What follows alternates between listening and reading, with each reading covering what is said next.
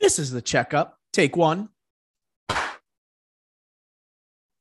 Bada bing, bada boom. Ricky Flicks is on the horn alongside myself, Dr. O. We have the checkup for episode 67, which is going to be a departure from the actual episode. This is dropping the Wednesday after our usual Tuesday drop. Our pod was almost too jacked up from this week with Steven Spielberg, top billing draft, right? His best movies, West Side Story. We had too much to talk about. We gave you the news headlines, but we thought it would be best if we had a dual release this week, because there's also some great trailers that popped up this week, along with episode 9 of season 3 for Succession. We got to talk about what went down because holy cannoli, it was sick. But Ricky Flicks, great to be joining you on the second episode of the week. How are you, my friend? Doing great. West Side Story was phenomenal. Hopefully you listen to that pod because, wow, my favorite, the best movie of the year so far. The best movie of the year. So please listen to that episode if you haven't yet.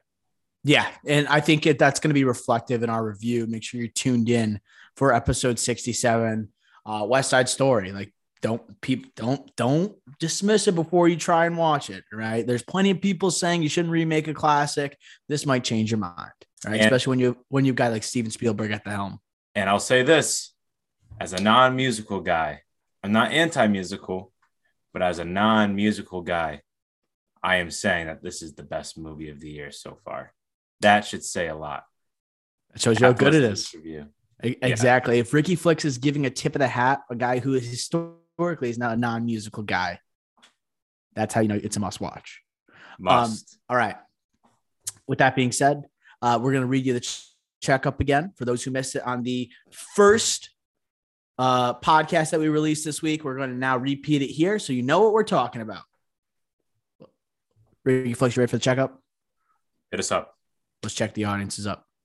West Side Story has earned $14.9 million in the film's worldwide box office opening weekend. The film is underperforming financially despite its 4 Golden Globe nominations. Next up on the checkup, Tom Holland says he pitched an idea for Spider-Man 4 to Sony. And he said, quote, "But by telling you that idea, I'd be ruining this movie," end quote. Let's see how things pan out this week. Holland's interviews have been must listen. Speaking of Holland, he also mentioned that Amy Pascal approached him about a role in Across the Spider-Verse while he was on set for No Way Home. He also said no one has come back to him about the idea since. Sure, Tom, we believe you. We got our first look at John Boyega in 892, a biopic about Brian Brown Easley.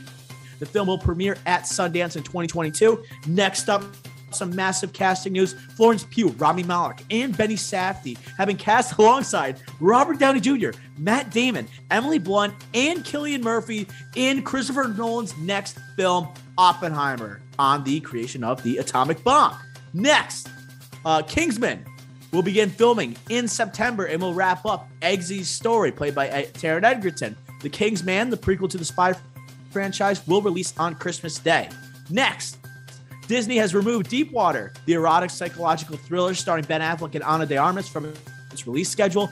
Sounds about right. It will be released on Hulu domestically and on Amazon Prime Video internationally. At least we get to see it. Next up, Amandla Stenberg is in talks to star in the lead role for The Acolyte. And to wrap up the checkup this week, Thandie Newton is in talks to star in Magic Mike's Last Dance from Steven Soderbergh, starring Channing Tatum. Wow, let's see what she does after Westworld. Okay, Ricky Flicks, which headline from this week's checkup grabs your attention most? Dr. O, I'm going to go off the radar. John Boyega. What? Playing this dude. He looks like Denzel. He looks he like does, a Denzel. With a shaved head. It is crazy. And the glasses, it is incredible.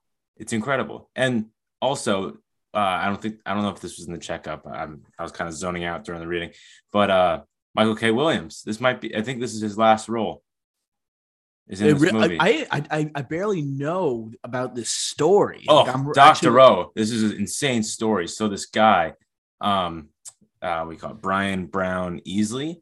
Yeah, it's a biopic about him, a former veteran Marine, and he has a daughter, and he's getting like like welfare checks from the government or like his military checks or whatever, but they just stopped coming in. I don't know why. I don't know if there's a purpose or something, but he's basically like, all right, I need money. It's either I go homeless with my daughter or I have to get money somehow. So he decides, all right, I'm going to walk into a bank and say I have a bomb. Excuse me. This is like Cherry. Yeah, no, it's like Cherry, but Sundance is going to be showing this. Yeah. Like it's going to be, I'm not going to say it's going to be good, but it has more potential, I think, than a Cherry did. I thought Cherry had a lot of potential. I just don't think it was executed properly. But I think that guy gives me a Cherry vibe. This is a former veteran, needs money, goes to rob a bank. Like this is an indie film too, I think. So it's going to be like really core. Where Cherry, like you could tell they put some money into like the training and like the actual army training and things like that. There was a lot of money thrown into that movie. I'm not sure what the budget was, but this one's an indie, so it's going to be interesting. And we just made the comparison to Cherry.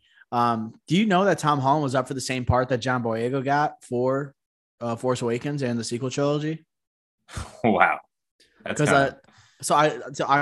been listening to these Tom Holland interviews because he's everywhere right now and he's not shy about doing these interviews. He was on Sean Evans' Hot Ones. You ever seen that? Yeah. That's series? Good. That's really good. So that's like with the Paul Rudd, like, look at us, like that one. Yeah. Who would have thought?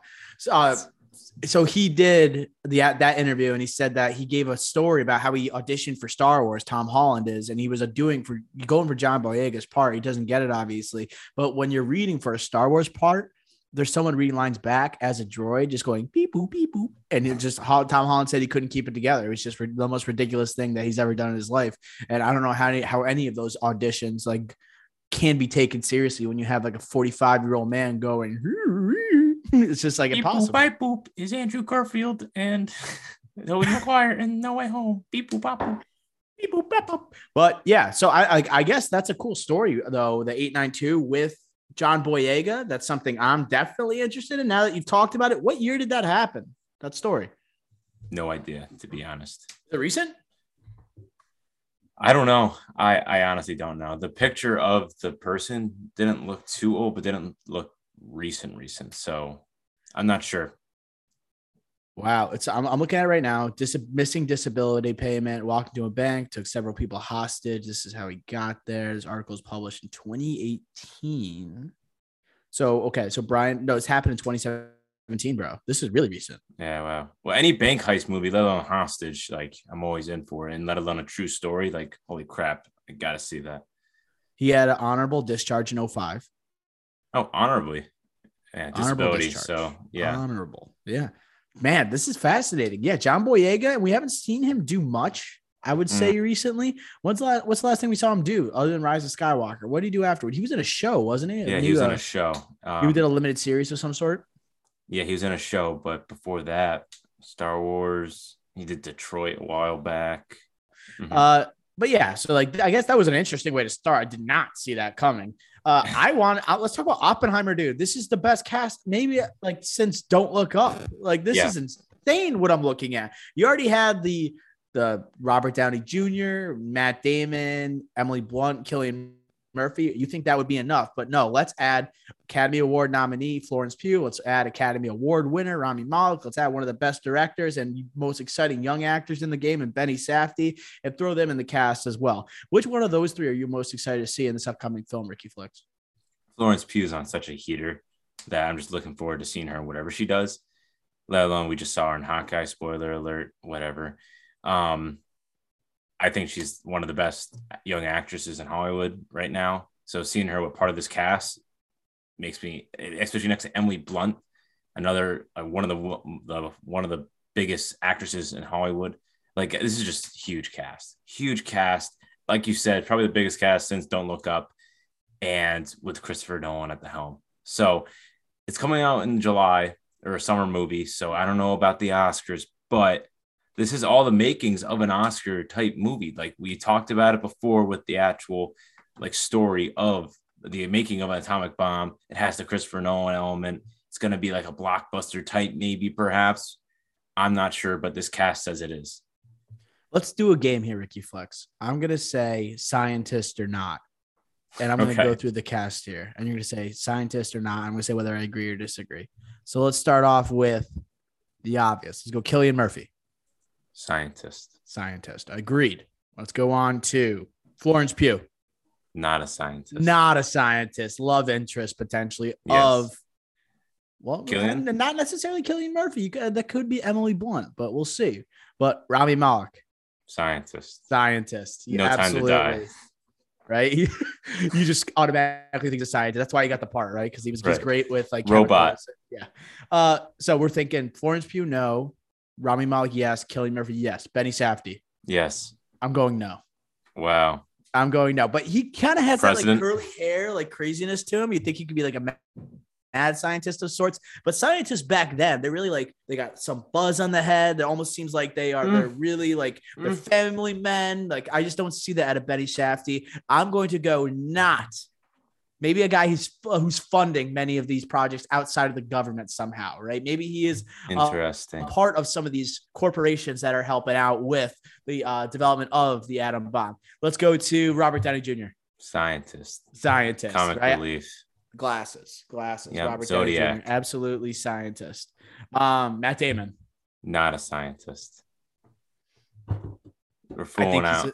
So Matt Damon is, I'm thinking like almost leaning towards that Benny Safdie. I'm gonna go the other way. I'm gonna say scientist, and let's finally go Emily Blunt. Scientist. It's gonna be the one woman.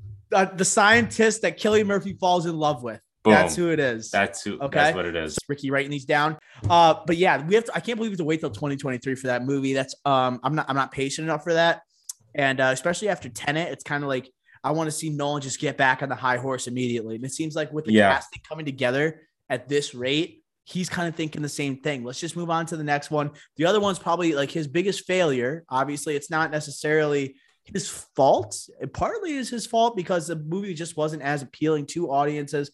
And just because it wasn't very comprehensible. And we know that he's not exactly the best when it comes to communicating with his audiences. He knows that they'll watch his movies, but will they understand and be receptive of them? That's a whole different thing. Yeah, but I'm pumped for that. Very pumped. Kingsman. We got to talk about Kingsman 3. The King's Man, right? The prequel to the King's Men trilogy or the franchise that is arriving in a few weeks, Christmas Day, a movie that is much delayed. And one that has been getting very like mixed reviews, very much mixed reviews. But I feel like the King's Man has, that's so annoying to like differentiate. So annoying. King's Man, like this is like coming to America. Like it's like such BS. Like just stop that. Just give it a different title. Or it's like with Joker. It's not the Joker. It's Joker. Yeah, like that was annoying. It's tedious. It's tedious for people just trying to talk about the movie. You want to get people to not talk about your movie? Name it The King's Man in the King's Men franchise. That's exactly how you do it. Yes. Right. Textbook. Don't get people to talk about your movie. But like I think the King's Man and this whole like franchise has lost steam. I think the first one, steam. I think it peaked. The first one peaked. People were excited for the second one. The second one kind of fizzled. This King's Man has been much delayed, as I said before. It's getting very much mixed reviews at this point. I would say more negative than positive. So, I mean, how excited are you for like Taron Egerton's third turn as Eggsy and his final turn?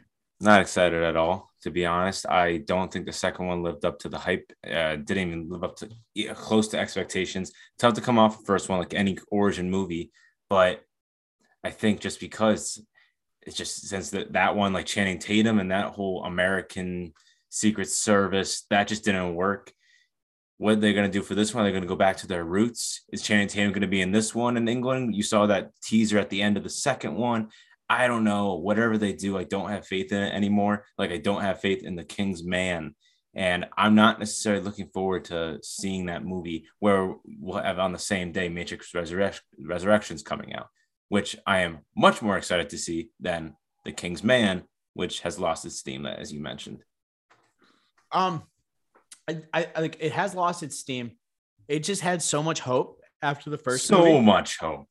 There was like, obviously you talk about the action sequences, a young, exciting actor in Taron Egerton, who obviously had a passion for this role.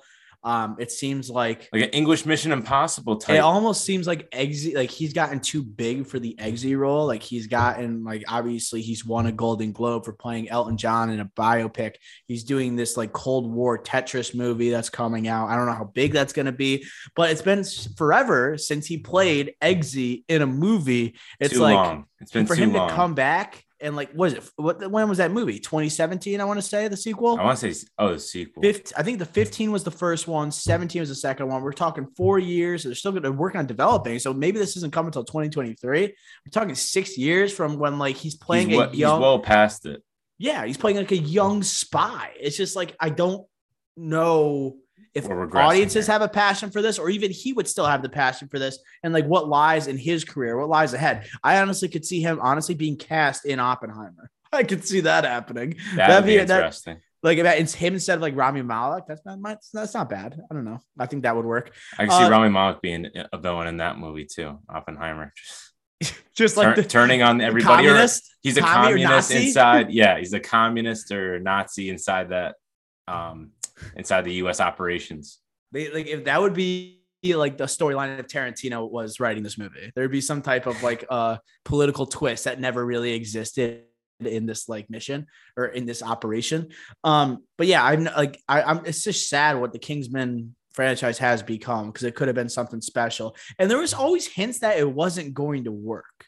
And that really starts with like the villainous aspect with Samuel Jackson in the first one. Yes, like Taron Egerton was absolute dynamite in that role. Colin Firth was dynamite.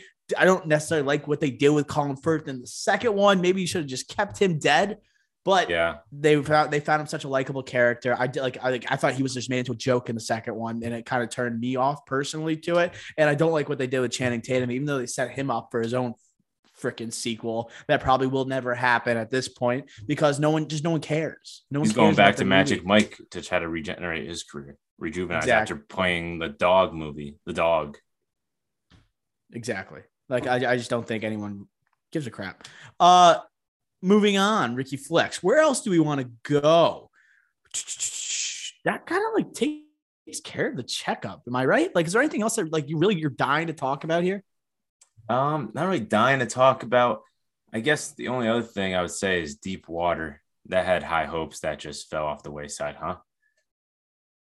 Yeah. So I mean, I think this lost all its appeal when they broke up. Yeah. Right.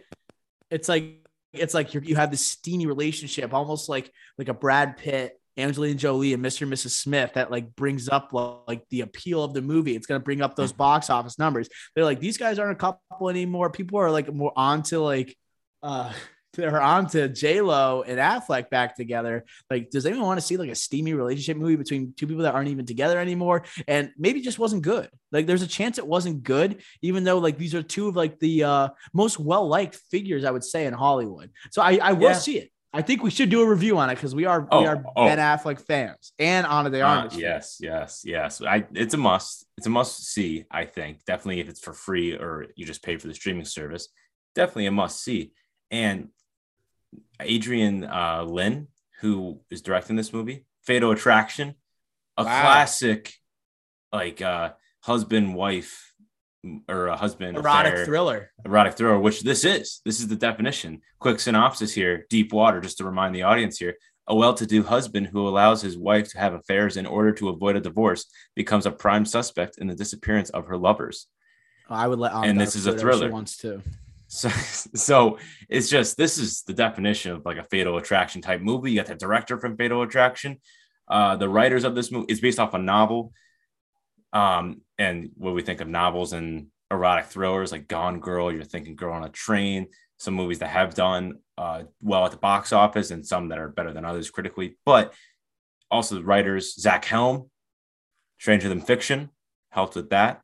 So you have some people that have good experience in cinema and specifically with erotic thrillers. So, and you got two beautiful people that are well liked in Hollywood. It's also Disney that has the rights to distribute this, and like it's a rated R movie too. It makes sense that they like aren't going to put this in theaters under the Disney umbrella. Like, it just wouldn't make sense. So there is a chance that it's not bad. It just can't go. They don't want it to be in theaters under Disney's name. Yeah, and I think that's gotta be a major part of it. And I just because like obviously this has when is this gonna release? Early next year? 2023? What is it? I just don't. It says it pulled from the release schedule. It will be released on Hulu domestically. Didn't give a date.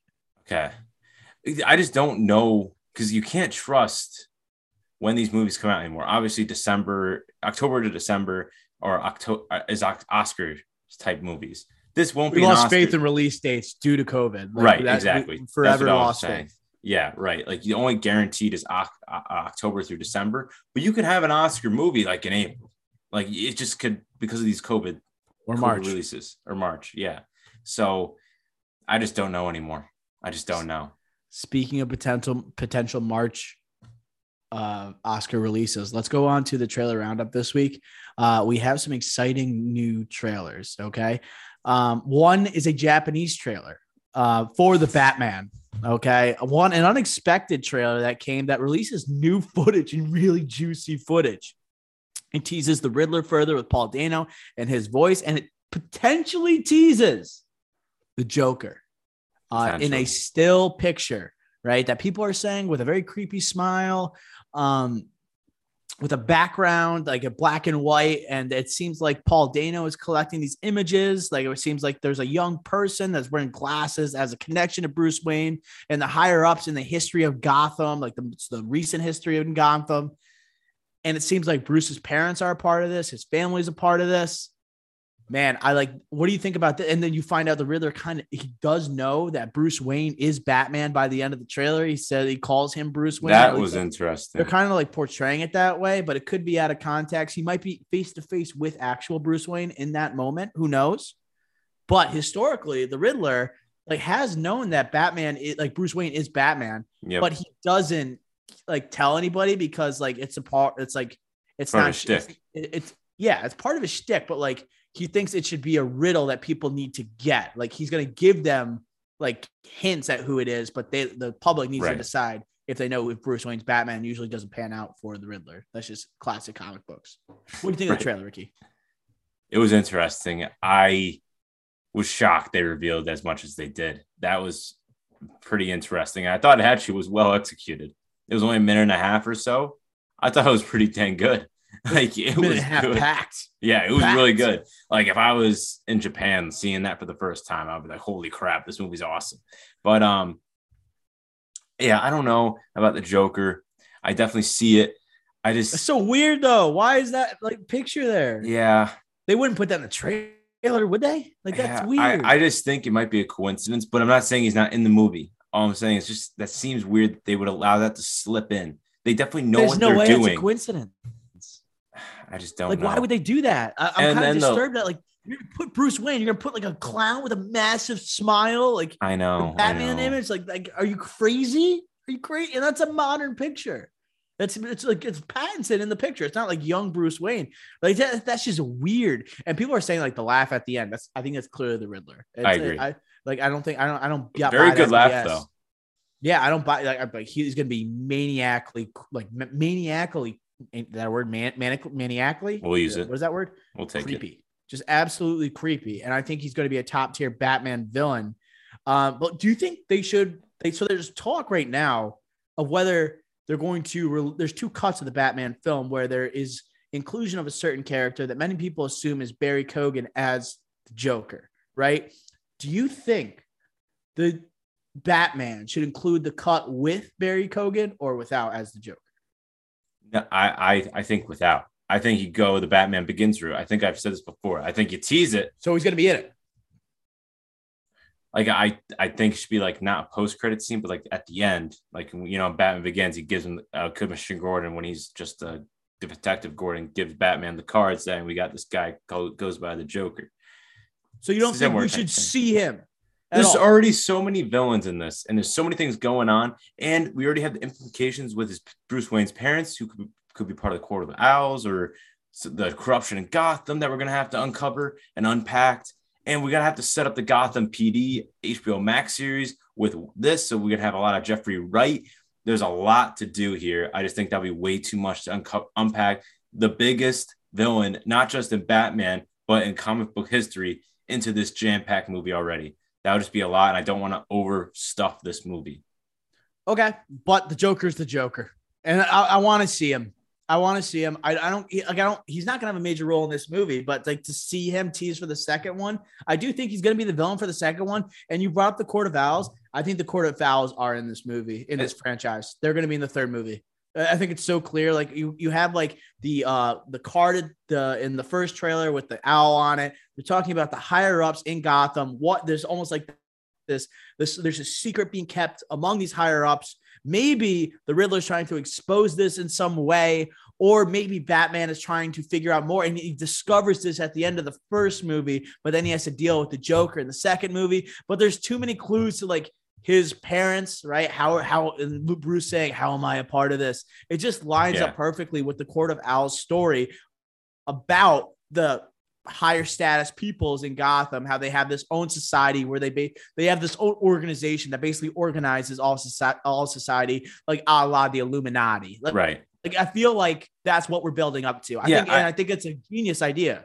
Yeah, and I think that I completely agree, and I just feel like this movie is going to be like the Riddler trying to tell everybody without like doing his Riddler thing, trying to be. But he has some beef with the Waynes, and he has to basically tell Bruce Wayne that, like, give him hints that it's his fault, basically, or his parents' fault, and also maybe they were the head of the Court of Owls, and also the Batman, not the Riddler, has to bring it to everybody's attention, maybe as well. Yeah. I think in no way like Riddler's going to be a villain, because I think he's in vengeance over something. And I think his parents might have been the reason like the Court of Owls did something to his parents or like harmed him in some capacity. But I think it's just so obvious that the Court of Owls will be making an appearance. And then to go back to Perry Cogan, I think he's just so perfectly cast if he's the next Joker. Young, we already talked about this, goes against Pattinson. You could just see it. Much more realistic than a Joaquin taking on Pattinson.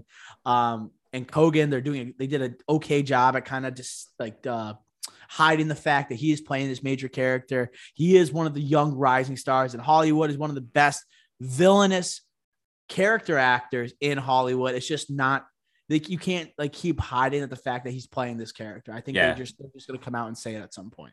Right. Like, and they've done a pretty good job. It's December, only 3 months away. It's his brother's fault for revealing it to the world. Yeah. It's brothers.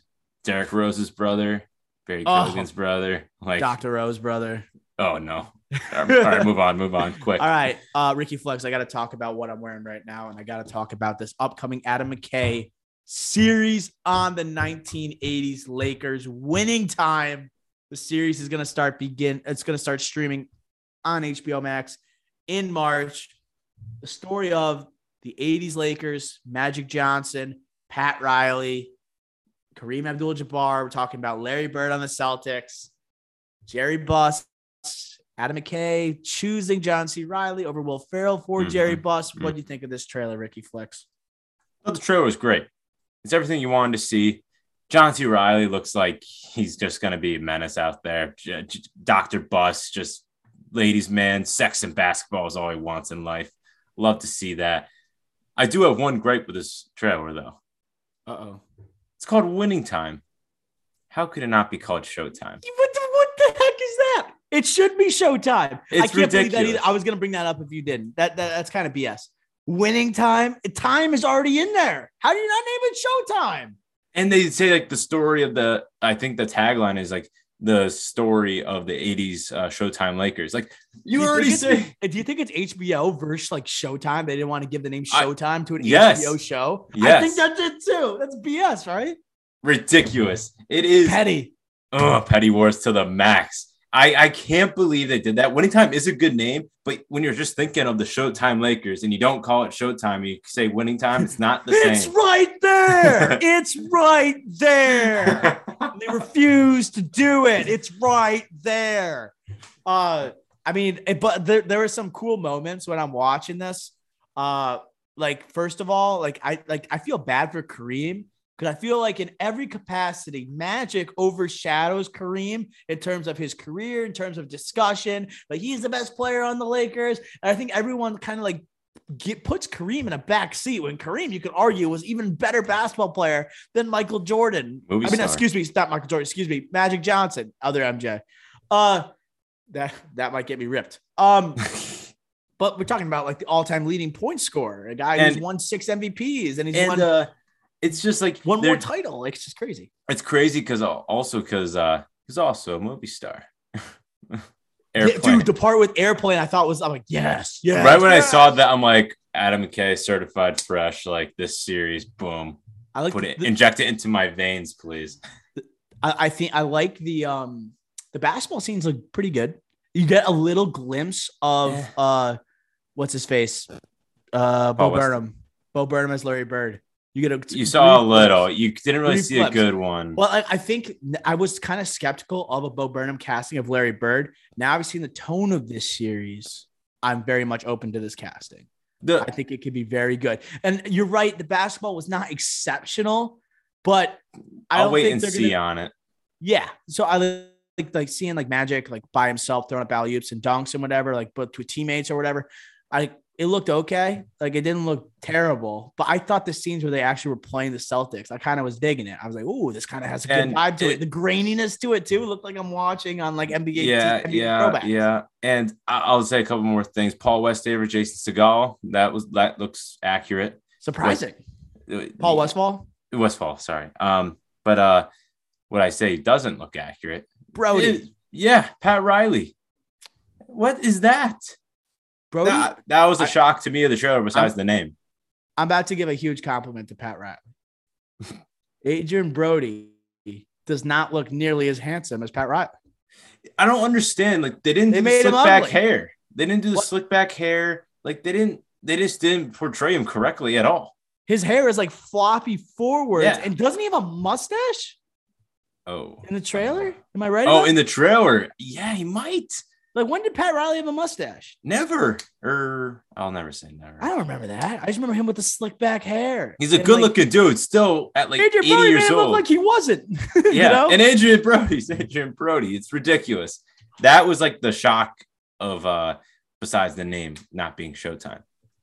Yeah. So this is like, now I think about it, like you see Adrian Brody, like when you think of Adam McKay connection to Succession, and you think of also like who would have been another Larry Bird. Imagine they put like Sarsgaard for like think about season 3 of Succession as Larry Bird instead of Bo Burnham. But I think the Bo Burnham casting is good for an Adam McKay like a run show for this like lighthearted series on the Showtime Lakers. It's just gonna be interesting if they ever like what time frame are they gonna cover? Like, are they gonna go to the late 90s? Is it gonna be one season at a time? Like, are they gonna do multiple seasons where like 80 season, 81 season, 82, 83? Like, are they going to do it in that manner? Like, is this just like a limited series? I don't know. Like, what do you think they're going to do here? I didn't even think about multiple seasons. I know when you said that at first, like, it's going to be the opener for this episode. I was just like, what the heck? But let's see, like Jerry Buss, he bought the Lakers in 79, moved them, and obviously went to LA, right? Drafted Magic immediately. Exactly. So it's going to start there. And then you got Airplane coming out the following year. So Kareem, and like they play the Celtics that year, and like Magic plays center when Kareem's out. So it's probably going to focus on that year, and that year is so pivotal because it starts everything right for that whole era. So I think the majority of this season will be on that. Will they have another season? Because obviously they dominate the 80s or are one of the big factors with the Celtics there. It's just like, you can't cover that in one season. So multiple seasons, I could see it, but definitely let's just get this first one done first. And I think it's probably going to be 2 years, 79 and 80. I'm a little afraid it's going to be a little too goofy. Like, I do like the tone like that for Adam McKay show, but is it going to be goofy? You got like Riley breaking the fourth wall, a la Big Short and things like that. Mm-hmm. Is he the one that's consistently going to be breaking the fourth wall? Will Magic Johnson be doing so? I could see him like looking at the camera, winking before he like takes 5 girls like to his bedroom or something like that. So I don't know. I don't want it to be too goofy. I want it to, it does look entertaining, but I don't want it to cross that line, if you know what I mean. Yeah, I could see that too.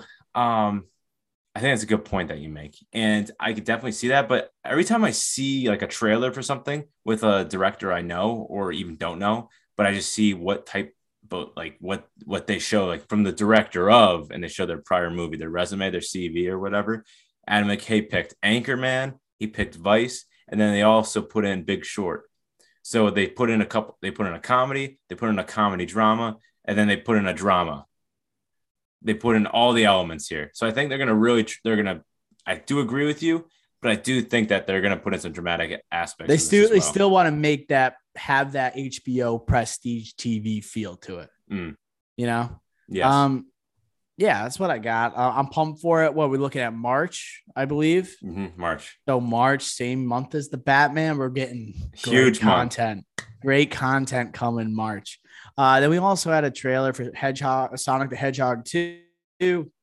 We had a trailer for Fantastic Beasts: The Secrets of Dumbledore. We got our first look at Mads Mikkelsen as Grindelwald in place of Johnny Depp. The film's releasing on April 15th in theaters. Ricky, do you give a crap about that?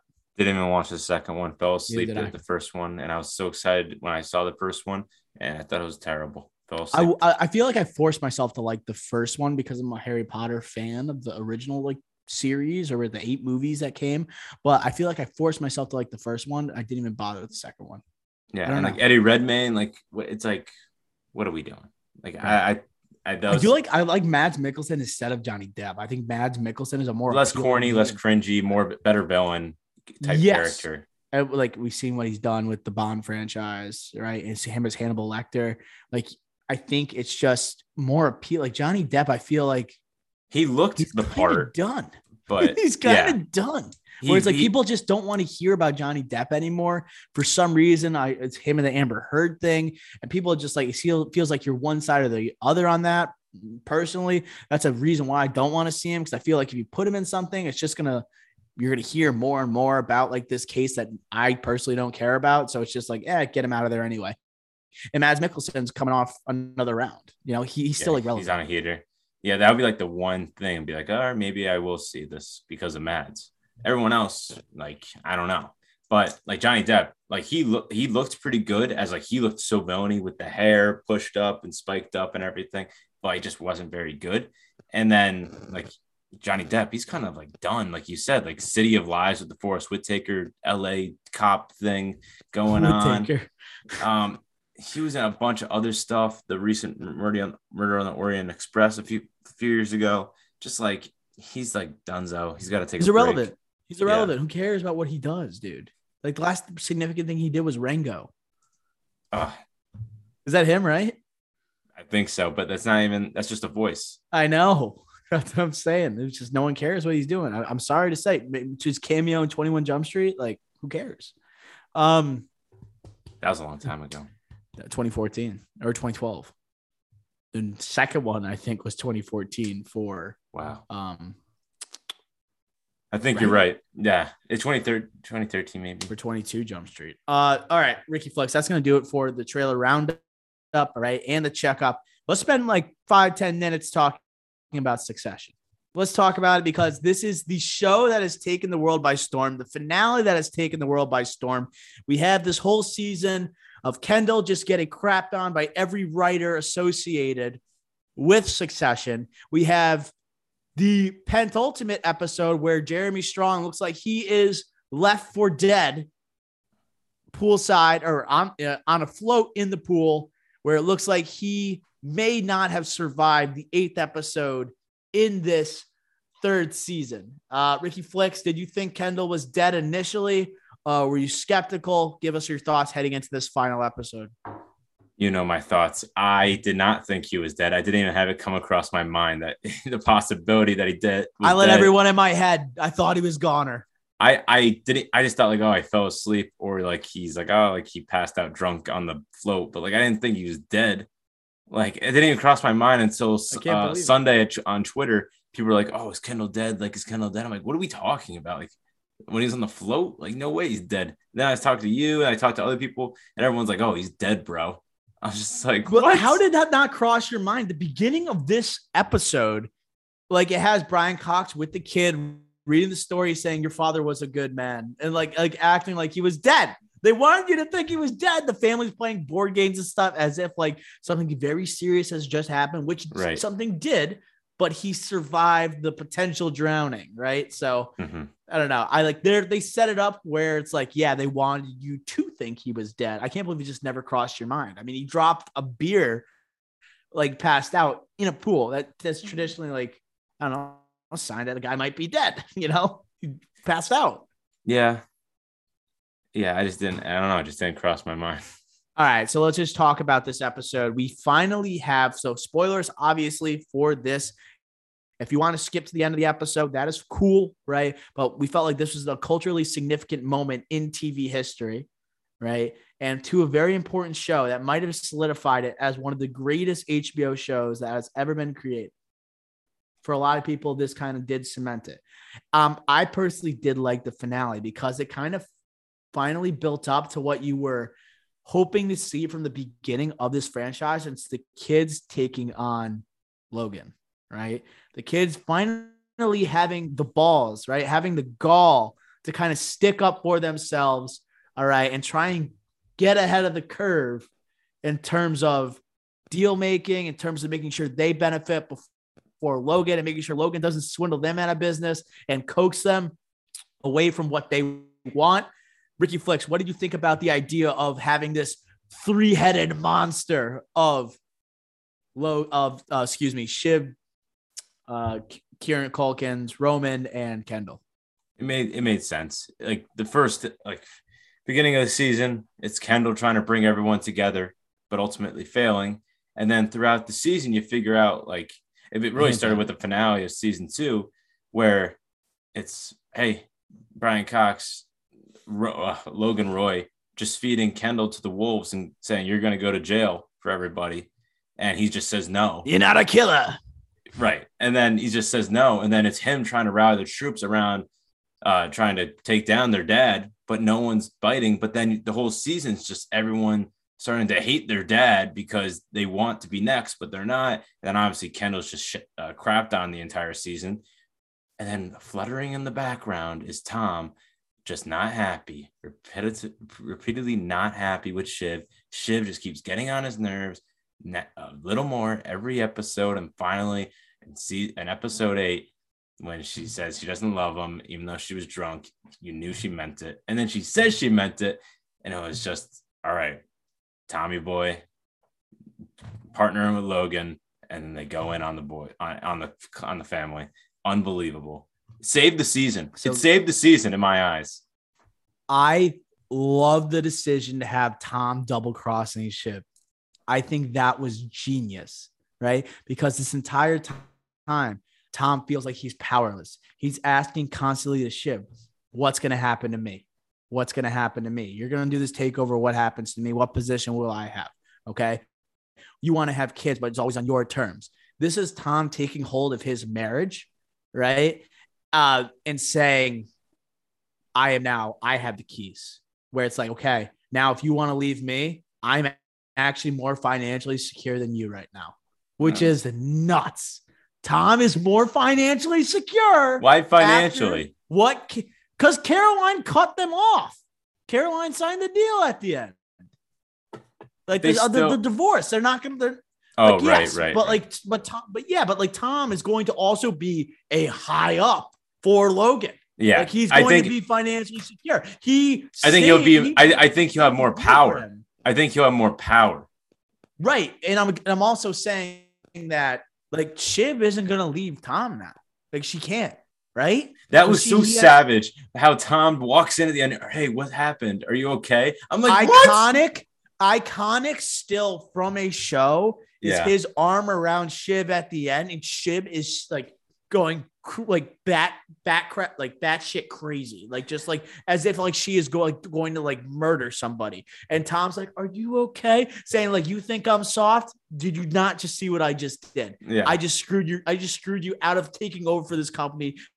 Because you did not give me the security that I needed, right? You never cared about me, but now look who has the horns. Who's grabbing the bull by the horns? That was such a petty wars. We're just talking about petty wars. Holy crap. I couldn't believe that he walked in on the room and didn't just walk away after Logan patted him on the back. I thought they were going to leave it like conspicuous, where it's like, okay, so I knew immediately that Tom was going to contact Logan is when he asked Greg, and he says, like, do you want to make a deal with the devil?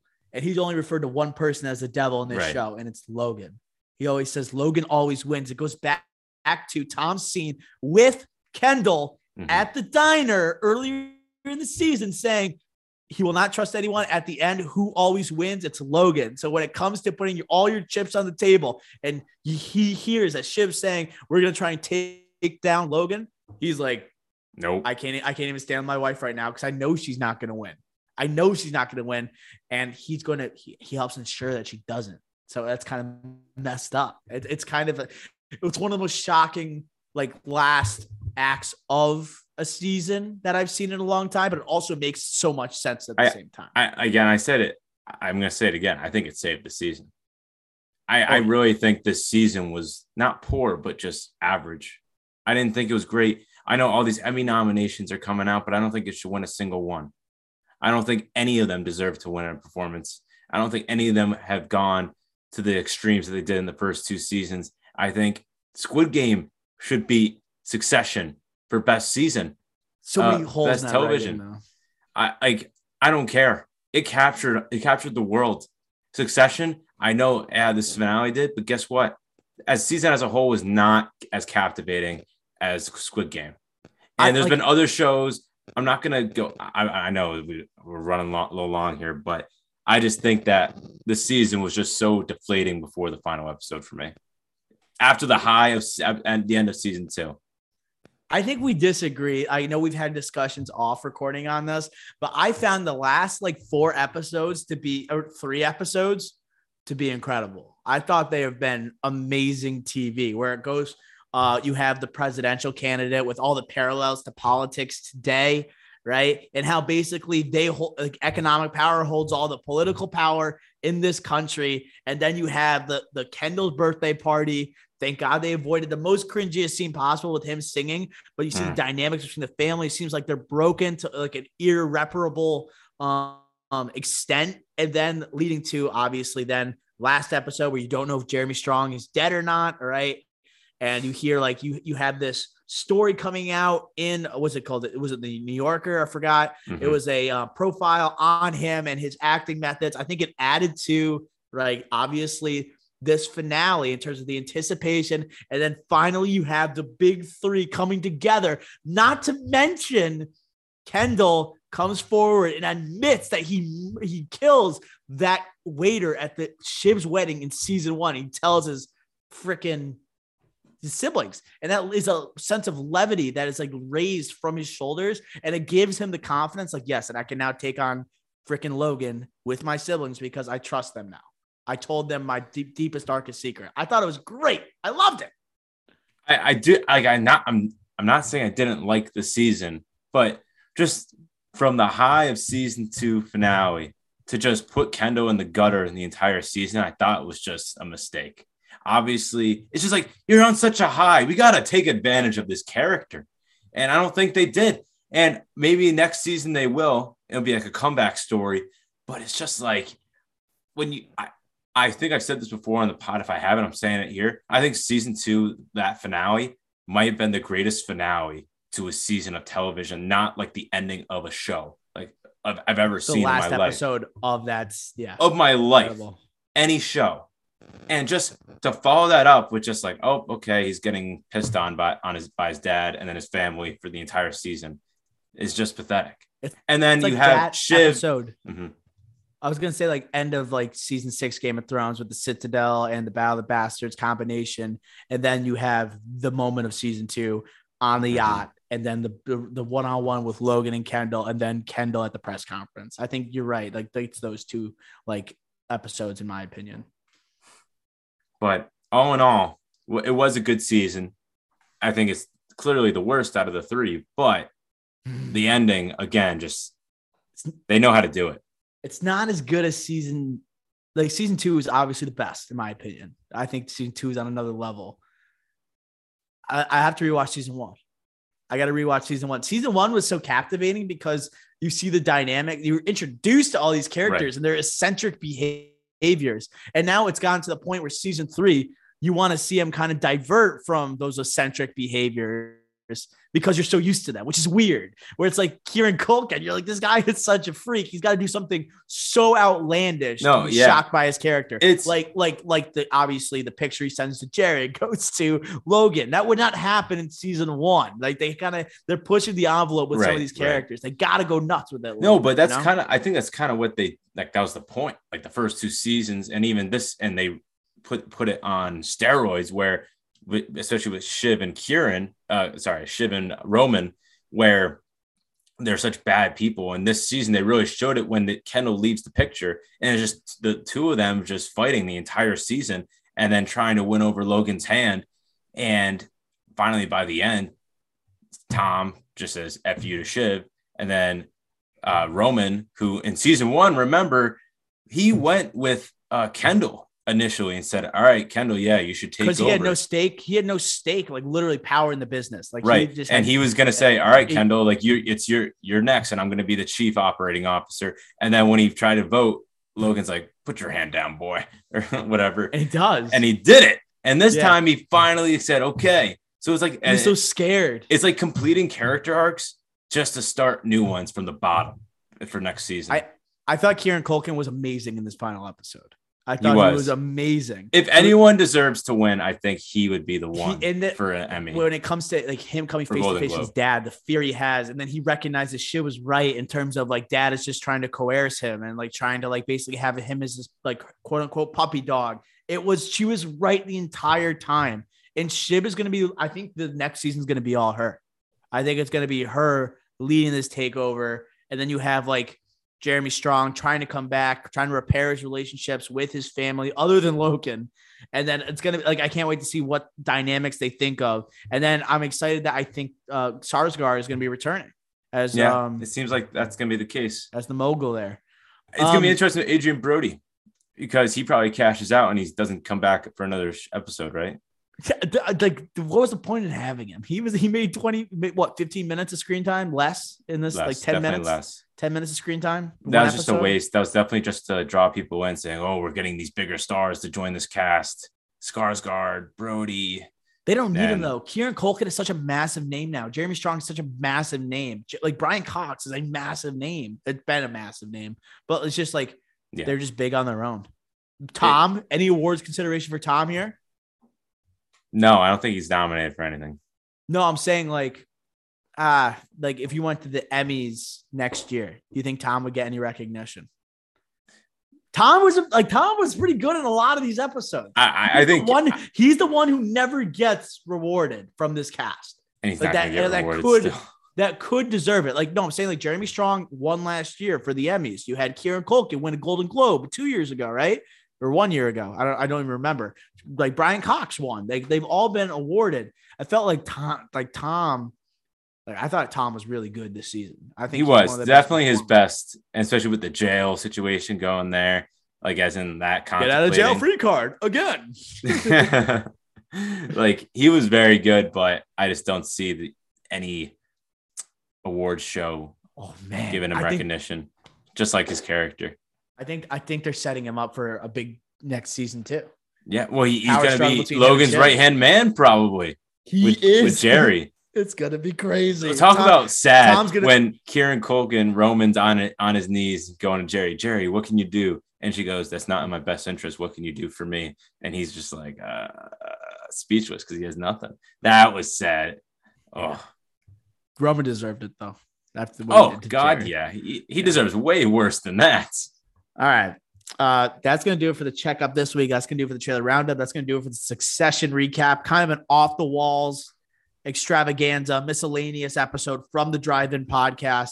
Make sure you're subscribed to the YouTube. Make sure you're subscribed to the blog. Make sure you're subscribed to the podcast. Most importantly, on either SoundCloud, Spotify, Apple Music. Follow us on social media: Twitter, Instagram, TikTok at the Drive-In Pod. We're always throwing out content left and right. Next week we have, oh my gosh, we're going for West Side Story, maybe the best movie we saw this year, to the most anticipated blockbuster, arguably since Avengers Endgame, Spider-Man No Way Home, Tom Holland, and we'll see who else is starring in it. With that being said, that's going to do it for the checkup. We will smell ya.